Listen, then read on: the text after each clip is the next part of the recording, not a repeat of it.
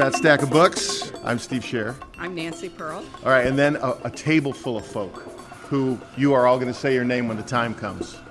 Katie Sewell's there. Hello. And we're here at Bryant Corner Cafe, where we meet every Tuesday morning at 10 o'clock, 10 to 11, to do That Stack of Books. All right, well, where's your stack of books? Well, I walked, first of all, so I couldn't bring a big stack of books. But what I wanted to, we have a baby in our audience. Early reader. As I was walking up here today from my house, the mailman was delivering, I get lots and lots of books from publishers, and he was just delivering package after package after package, which sounds like it's a wonderful, like Christmas every day, but in fact it's in some ways a burden, because I feel, for many reasons, of mixed feelings about it. But And you feel for his knees. And I feel for his knees, right. And plus, he's an Oklahoma State University football fan, so and as am I. So we bonded over that. Nonetheless, he said, he said, I just don't see the point in reading fiction. He said, all I read are political histories. He said, I love reading political histories. I just don't see why anybody would read fiction. What is the point of it? And so I started to, kind of offer a contrary opinion, because I think fiction is really, does many things for us to make the world a better place by giving us the opportunity to be in another person's experience and get out of ourselves. But then I thought, well, that's what a political biography does as well. So then I had to stop and think, there'd be a group of people here today, I hoped, and maybe we would have some feelings about that could help me the next time. That would be a very dull world if we weren't making up stories about things. I would be a much unhappier person myself. I mean, look at what book you have there. That's a book that is completely made up, yes? Hi, I'm Jessica, and I'm reading The Ocean at the End of the Lane by Neil Gaiman. So far, I've read the first 50, which I still remember from my classes with Nancy Pearl, is like the hump of whether or not you will decide if you like the book. And it was weird, the first 50. I was like, what am I getting myself into here? But I think it's pretty magical and interesting. What a utilitarian world if all we had were nonfiction stories to tell each other. But so many people feel that fiction is really a waste of time. There are a lot of people who feel, as my mailman does, that it's just a waste of time to read an imaginary, something that was made up from whole cloth. I love Neil Gaiman's novels and short stories in general, but this one, The Ocean at the End of the Lane, was too scary for me. And I had to give it up because it was just way too scary. Well, how many of you don't read fiction? Who doesn't read fiction because it's dull? Or, well, he didn't say dull. No. He said it wasn't. It wasn't. It didn't make him a better person. Oh. He didn't learn anything from it. See that face you're making? You really disagree with that statement. Sarah Hunter. I just think fiction is a way, even if it's not true, it gives you experiences that you're never going to have in real life. And so you get to step into a different place and be a character or be in the character's world and look at those choices that you're never going to have to make in your real life. But at some point in your future, maybe having that experience vicariously through the book will come into play at some other time when you have to make other choices or choices that are similar. So it affords you the opportunity to think through that or even sort of almost live through it. And I think that's really valuable. Hi, I'm Judy Ostro. I just finished State of Wonder, and it's an example of a fiction being able to mock situations, in other words, false science and the exploitation of native people, etc. So in fiction, you can probably say things that would be offensive in nonfiction. So someone said that history is the fact, something like history is the facts of the past, but fiction is the truth, which I thought was really, Sarah, that's pretty much what you were, I think, getting at too. Yeah. Katie, don't you mostly read fiction? No, I do both. No, you read both? I read both. Now I mostly read fiction now that I'm not working at NPR. But back in the day, we used to read a lot of nonfiction. Yeah. A lot. And which do you like better? Probably fiction, yeah, for sure. Because? Because I have a wild imagination that the world can't live up to, I think. And I like to exercise it. Oh, so it challenges you personally. Yeah. I wouldn't say I'm a fantasy reader, but I like fantasy. I like made-up things.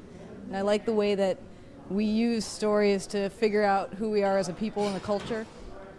I find that really interesting. And I think by reading fiction, you just pick up your place in the long line of history of people who use fiction to convey bigger ideas. Yeah, I'm a little distressed when he said it didn't teach him anything. I mean, I don't think I would have been anywhere near the person understanding things if I hadn't read East of Eden, for example, or any of Steinbeck's books, who always comes back to me. Not to mention Dick and Jane. Wait, that was nonfiction, wasn't it? What are you reading right now? Keith Cook, I remember your name. Actually, it is a sci-fi. It's Ian Banks' Consider Phlebas. So that is definitely fiction sci-fi of the extreme variety, because it's considering possibilities of things that could happen on an immense scale that you couldn't have a natural world experience. Do you know Ian Banks? What else can you tell me about Ian Banks? Ian Banks wrote science fiction, big science fiction. So Consider Phlebas, I think, is like a 600-page novel. Kind of, I would compare him, if we're going to compare him to an earlier writer, I would compare him to Isaac Asimov. Very interested in the science of possibilities. I mean, he's one of those who put the science in science fiction, but he also wrote mysteries under a different name, and he died much too young very recently. Yeah. So Consider Phlebas is the start of the Culture series, right? Another writer that you might like is Peter Hamilton's Pandora's Star. Have you ever read anything by him? So Pandora's Star is the only one of Peter Hamilton's so far that I've liked, but it's another one of those big, thoughtful, the possibilities of science kind of guy. What did Ian Banks write under for mystery? Do you remember that name? It's Ian M. Banks for his sci-fi, and just Ian Banks, no middle initial, for his non-sci-fi. Ian N.M.I. Banks, I-A-I-N. What are you reading right now? Right now, I'm reading Rose Tremaine's. No. Yeah, that's Rose Macaulay, The Towers of Trebizond. But that is one of my all-time favorite books. And anyone who wants a very funny, just a wonderful, wonderful novel set in the 1950s. The Towers of Trebizond is fabulous. Rose Tremaine is a British writer who's married to the biographer Richard Holmes, who does just terrific nonfiction. But this is a book about a man coming from Eastern Europe legally to England and his experiences there. And her writing is just pretty amazing. So I would recommend Rose Tremaine, and I think it's called The Way Home, but Jessica's going to look it up for me. Oh, The Road Home. Sorry, The Road Home. Fiction, but it's a good picture of Russia after the collapse of the Soviet Union and the end of the communist society there, what life was like in these little towns, and that's where Lev comes from, and comes to London, which as you can imagine, just overwhelming. So I'm reading that, and then I'm also reading Kate Atkinson's Human Croquet, which is her second novel. And I just adore Kate Atkinson, and I'm sure I read this years ago, but I picked it up off my bookshelf. How come? Such a good writer. Her first novel was called Behind the Scenes at the Museum, and it begins with a line like, "I am born," and then goes on from there. And then she went on most recently to write a terrific series of mysteries featuring a protagonist named Jackson Brody. And they've been made into, they've all been filmed, and you can, and they were on Masterpiece Mystery, I think, or one of, maybe Acorn Media showing them. But they're great. Case Histories is the first one. So if you're looking for a kind of unusual mystery, very well written, very good characters, Case History is the first one in that series. But mainly I've been in this funk, and then I've just been reading and rereading, my favorite Australian writer, Peter Temple, and then watching the darn videos over and over again. So it's just bizarre, but I'm going to come back to your funk, but since so many folks are here, so Kenley, you said you represent two different imprints, but neither of those imprints are fiction. So what's your opinion on the question of the value of fiction? The imprints I represent, Michael Wiese Productions, is the number one publisher in the world about filmmaking. So we are the gateway for people to articulate and tell stories to a worldwide audience, both in TV and in film and in podcasts. So we are 100% in alignment with the importance, the ability, and the enhancement of storytelling. Do you read fiction? Yes, I do. What are you reading right now? Not right now. I'm reading our books right now, but I do tend to like science fiction quite a lot as well. Like anything popping in mind? Heinlein. Robert Heinlein is my guy. Going back to the classics. All right, now I'm gonna throw a barb your way, but you can handle it. Sure. Some people would consider those imprints about mind, body, and spirit. Mm-hmm. Some of them might be considered fiction by some people. That's true. I work for this company, and I have to say that you have to have the left-right hemisphere firing at all times, because one day you're talking about Kurosawa, the next day you're talking about chakras, and back and forth every single day. So my brain is either the most active brain in the world or the most messed up. I'm not quite sure on any given day. The authors that we represent for Divine Arts, for Mind, Body, Spirit, are wonderful teachers and instructors of nonfiction techniques about expanding your experience and self-knowledge and education and so forth. And sometimes, obviously, they use stories as well. Yeah. So it's whatever tools that are available to you at any given time. But the book is the ability to tell a story and access it and, get some divine intervention at any given time. See, I say that to your postman. The book tells a story, and don't make a label about it. Don't divide it. Well, but I want to go back to Robert Heinlein, also one of my favorite writers, especially the books he did for teenagers, and at that time teenage boys, like Red Planet, and or Between Planets, or The Star Beast. Gosh, now I have a whole shelf of Robert Heinlein. I can go home and start rereading those. Yes. You have a whole shelf of Heinlein, his early ones, his books about the young, sort of more for young adults. I know we don't label, but yes, all of those. A whole shelf on my bookshelf. Yeah. Do you want me to bring a picture next time of all my Robert Heinlein books? As a matter of fact, yes. Okay. I read one recently that was some kid who was going to be a space. They're all the same. Now I can't remember which one this one was about. It was a kid. He was going to be a space cadet. He had ended up in the basically he was doing the clean out on the spaceship. Yeah. And then he was able to advance through his medal to become a captain. An astrogator or That's whatever right. it's called. Right. Yeah, that's a great one. Is that what it's called? Space Cadet? No, Space Cadet is a different one. Oh. A different one. Where there's it's a different one. But the one, the Astrogator one was really wonderful. Oh my gosh, we'll have to ask Jessica to look it up. Do you have a favorite Heinlein one, Keith? Is it Stranger in a Strange Land? That is one of my favorites also, but the thing about Robert Heinlein too is they've never made a good movie out of any of his books at all, so I'm so disappointed, and I would love to encourage the young writers or the people who need to rediscover him, like, please make a good movie out of one of his films, because the other ones that they've done so far have been vastly disappointing. Boy, that's a whole different conversation, because that's very interesting. We've had that already. But we should have him back. And fantasy.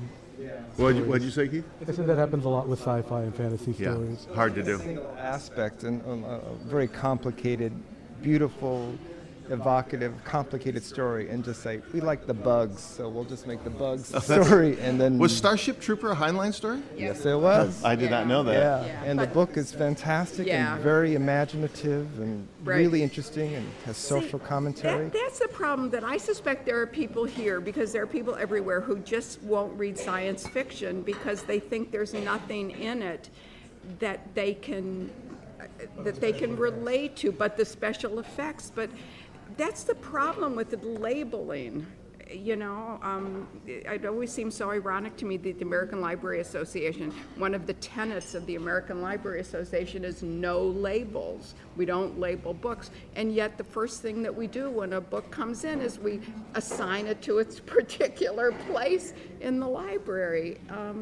And science fiction, fantasy, they have so much to offer. So I think if there's a teenage boy, young teenage boy, 12, 13-year-old in your life, and you're looking for some really good books, those teenage Heinlein books, Red Planet is fabulous. It has a sort of a sentient basketball in it named Willis, and I can't give away any more, but do you remember that one? I haven't read that one. No, you have to. That's your assignment. Okay, that's my That one assignment. sounds Thank you. good. Fiction? Nonfiction? I read Jenny, both. right? Jenny, that's right. I read both, and I love both for very different reasons. What's the fiction reason?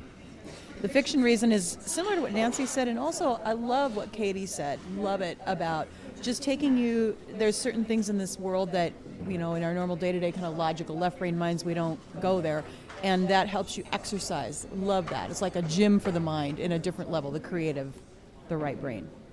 Gym for the mind. I like that. Don't forget who said it. Yeah. Pat, TM. Yeah, exactly. What are you TM. reading right now? I am reading, actually I just finished reading this book called The Map of Heaven, which is an MD who had a near-death experience and shares, he was completely like, talk about left brain neurosurgeon, top of his game, and then had an amazing experience that he writes and maps about. So that's the latest one I read. No fiction. I'm reading also something by, whose name I'm blanking out, famous, I can't believe I'm forgetting her name, famous romance author. Danielle Steele. Thank you. Jeez. And now I don't remember the title, but anyway, it's her newest, one of her newest books, and I love her plot development, so I'm enjoying that too. That's so interesting that you talked about that you love plot development, because that's what her books are. I mean, they're story-driven books, and that's what you read them for, to turn the page to find out what happens. Exactly. Yeah. See, that's my reading theory. Out of the mouths of babes. Ooh, that's very nice. That makes me ask the question of whether that's why. How many of you read on through the iPad or online, or so? Is there a page turning difference for you? Do you think between swiping your finger across? My name is Norel, and I think it depends on what I'm reading. Because the books that I read on my iPhone, actually, using the Kindle app on my iPhone, are usually my guilty pleasure books that I'll read during lunch, like the Outlander series. I'll just be honest. I love Diana Gabaldon's work, and I think page turner wise, I don't even notice it because I'm just like tapping the edge of the screen, and the pages are much smaller, so it moves much faster, even though it's such a huge book in her case. So you read it off your iPhone screen? Well, I'm 26, so Yeah. Boom. I'm nearsighted, so. But it's fine. Do Yes. you make the print a little bigger, though? No, Wow.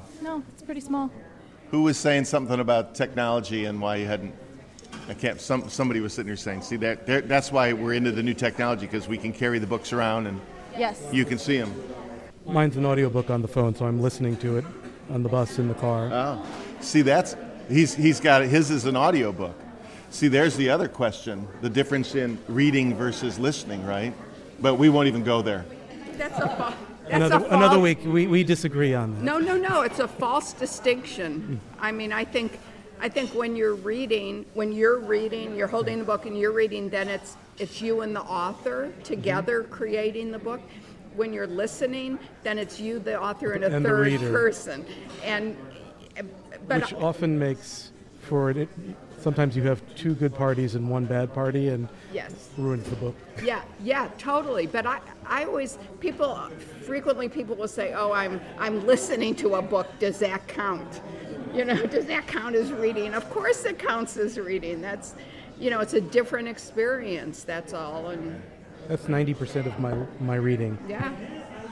David, are you reading fiction or nonfiction these days? A little bit of both. I just finished a book called Palm Beach Nasty, which was a police procedural, which was fiction. Who wrote Palm Beach Nasty? I don't know. I got an advanced copy here. I love to, like I said, I love to go to the little free libraries, and it was an advanced copy. So I don't know. And in fact, I picked up an advanced copy today of Wrongful Death by Linda LaPlante. I don't know anything about it, but right now the other books I'm reading are What Mama Gone Geek, calling on my inner science nerd to help navigate the ups and downs of parenthood. Well, you were reading that last week. Yeah, I just started it. Finally got to it. I got kids. So, and then a book called Neighbors, which is about the destruction of the Jewish community in Jedwabne, Poland. Another book that's, just from a little free library in my neighborhood. That's nonfiction. That is nonfiction. But, I write, I'm a freelance writer, so I do a lot of nonfiction. So it's nice to read fiction. And I think that in responding to what the Postman said, I think there's also the issue of cautionary tales. One of my favorite books when I was younger was a book by Sinclair Lewis called It Can't Happen Here, which was about basically fascism taking over the United States. And it's always stuck with me in the back of my head. I look at developments, I say, that reminds me of this. So I think that as you read, you learn, you recognize. Sometimes fiction becomes reality, sometimes in a good way, like Dracula predicted blood transfusions, and sometimes in a bad way. So I read. I like to read a lot of fiction, and I read a lot of guilty pleasures like the Stephanie Plum mystery series, which is by Janet Ivanovich. I think they're great and they're a lot of fun. What was the Philip Roth book about? If Charles Lindbergh had won the presidency. People have read that book, and it's fiction, but people have read that book as a way to think about America's political maturity in the... Some of he did a whole series where he basically postulated the South wins the Civil War, and then through a series of books goes all the way forward through the end of World War II, what would life in the U.S. had been differently like had that happened. Speculative fiction. Harry Turtledove wrote a series of speculative fiction. Fiction, nonfiction, what do you think? I'd like to speak up in favor of historical fiction, well-researched historical fiction. I mean, if you read Wolf Hall, you have such a picture of life in Tudor times, or Robert Harris and his novels about ancient Rome. You learn so much more from them than you do from a history book, and it makes those periods and those historical figures alive for you. And Robert Harris's new book is about the Dreyfus case, and I have to admit I didn't know very much about it except the sort of broad outlines, and that Zola wrote the big defense of Dreyfus, but it was just fascinating. And what I love is that a popular writer like Robert Harris will bring people with him, so people who wouldn't ordinarily read about that period or know anything about it. It's just a wonderful, shocking, horrific picture of the anti-Semitism in France at that period. It raises an interesting question about that, though, that I often think of. How much trust do I put in the historical fiction writer? Do I assume because he's vetted by publishers that have edited him that he is actually giving me an accurate picture of the era? Narelle, in my case, I feel like I don't always trust the author necessarily to that degree, but I find that as I read, it sparks more questions, like, did that really happen? And then it causes me to kind of read and research at the same time, and so I get really excited about it when I'm reading historical fiction to do that research and really learn what exactly happened. I love that process. Yeah, I get that. Me too. I'm reading this series of books by this fellow, Dewey Lambden, and he's writing about the 1790s and Napoleonic Wars and sailing ships of England, and so he's comparable to Patrick O'Brian, but he is, and I read Patrick O'Brien's, entirely different facts about the books, about the boats, entirely different descriptions of how things are rigged and what it's like to live under deck. And so I'm like you. I'm saying, well, how accurate is that? And I'm finding myself doing the research, and that's a lot of fun.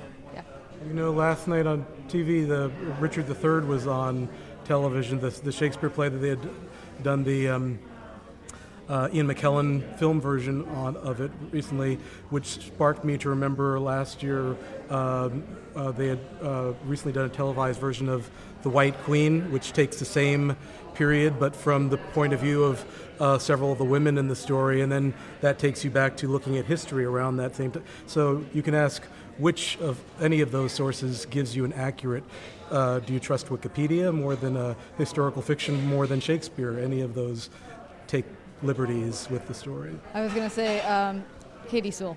I was a creative nonfiction writing major in college, and generally speaking that kept me in the realm of writing about stuff I knew about, but I had to take one class that was writing historical fiction, which totally changed my whole perspective on it ever since, because we were just supposed to pick something and go for it.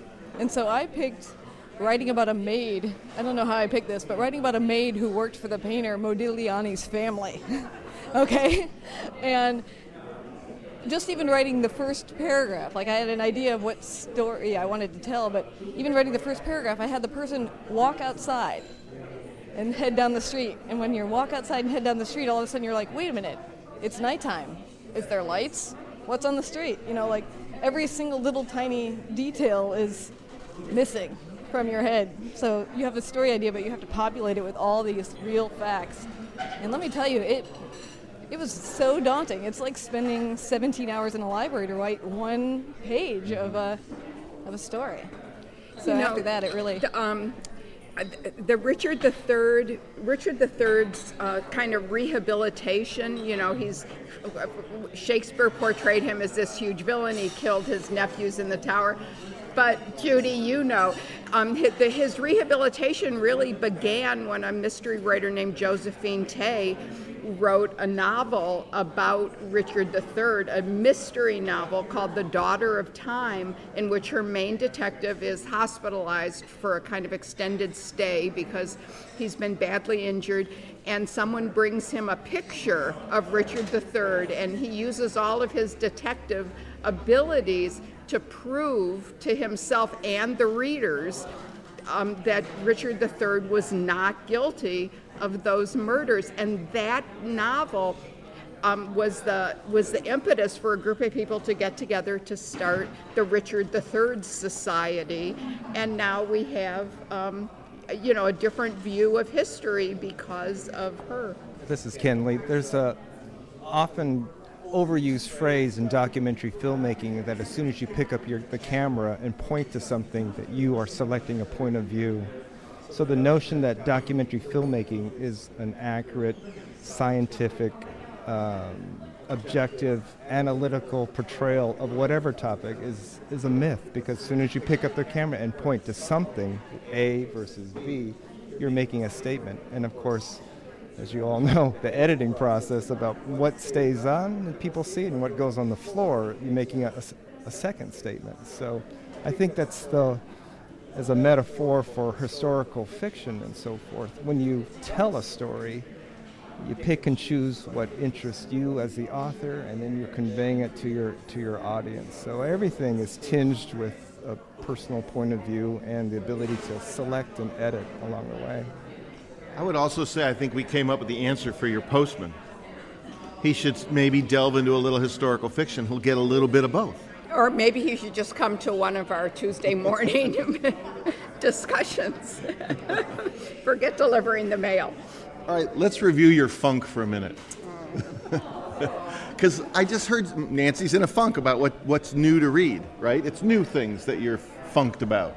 Yeah, yes. I mean, I'm having a little bit of trouble finding, not entirely. I mean, every once in a while I am finding stuff that's making me glad that I'm reading, but I am in a bit of a funk. So do you think it's the fault is too strong, but do you think it's the time we're in and the writers that are writing, or are you, is it personal? I think partly it's personal. I mean, I think whenever we go through it, whenever our reading changes, our reading habits change, it's because of stuff that's going on in our lives or inside us. But setting that aside, I think the way I explain it to myself is that the good books, and by good book I mean a book that I like. That's just how I think that's how we should all define good books. They're books. I'm not going to say that a book that I love is a good book for you. It's just a book that I love. But we've had that discussion before too. So what I think is that there are good books out there, but there are so many books being published these days that they get lost among all the other books, and they're just harder and harder and harder for me to locate, and that's just it's hard. I'm Joanna. What does the postman bring? Does he bring books that you ask for, or he brings books that he thinks is going to be a good thing? Does he know? Because I talk about books on NPR, the publishers send me books that they would like to be reviewed. They would like me, they would give anything they would give a lot to have me, mention them on Morning Edition. So he's hauling 5 or 6 books a day? 5 or 6?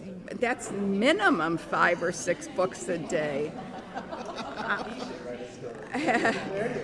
I mean, it's just incredible, and I have found books in those books, of course, that I've loved, but then there are some of the books that I request, that I read about or I hear about that I think that I'll want to talk about. But in general, it's just a little bit overwhelming. Do you go back to the books that you know and love and get your nourishment there to start again? I do go back to the books that I love, and that's certainly what I've been doing a lot of now. But I've had in recent months a couple of not good experiences rereading books that I just really loved. They're on my bookshelf. And I went back and tried to reread them, and they just didn't do it. And so that, I think, is also adding to my funk, because I can't rely on those. You need to do a cleansing. You need to go cold turkey. You need to go with one of those books that are dealing with your chakras. You go a week, no books, no media at all, just kind of get it all out, do a lot of walks, and then as you start to feel the craving again, I bet your funk will decrease. Should I have green smoothies to make a lot of... That actually sounds pretty nice. You might want to do it in Hawaii, perhaps. Right. Or go to England. Yeah. I have a favor to ask. So you got these books, David Volk, a couple of those books from the free libraries. So I would like to charge you all with... I thought it would be fun to take pictures of all the free libraries around, and then, all those little libraries that are on people's front yards. And we could use it we could do the Twitter feed right now. I don't have an Instagram account, but at that stack, you could just post a picture of what's on the shelf at the free libraries. And, what have we got? Enough people here, we'd see about 12, 15 pictures, and you folks listening. And by next week, we'll see all the things that are on the stack at the free library. So just take a picture of what's on the free libraries and tweet it to at that stack. That's fun, huh? Yeah. All right. Any last words from anybody about anything? I want to say that usually, like I said, I rely heavily on serendipity. Usually, I rely heavily on the semi-annual Seattle Public Library book sale to get the books. So this year, my goal is, since I missed that sale, is to be getting most of what I'm reading from the little free libraries, which means it's going to be a really weird potluck for the next 6 months. But I've found some pretty interesting stuff. All right, and I'd like to say a word in favor of independent bookstores, because that's where I rely on the booksellers to tell me about the books. I'd like to give a historical fiction book to the postman next time you see him and find out what he says. I'll do it. I'll let you know. We're at the Bryant Corner Cafe, so Sarah, Chris, thank you for letting us be here. Thank you all for letting us ask you about books. See you next week. Very good.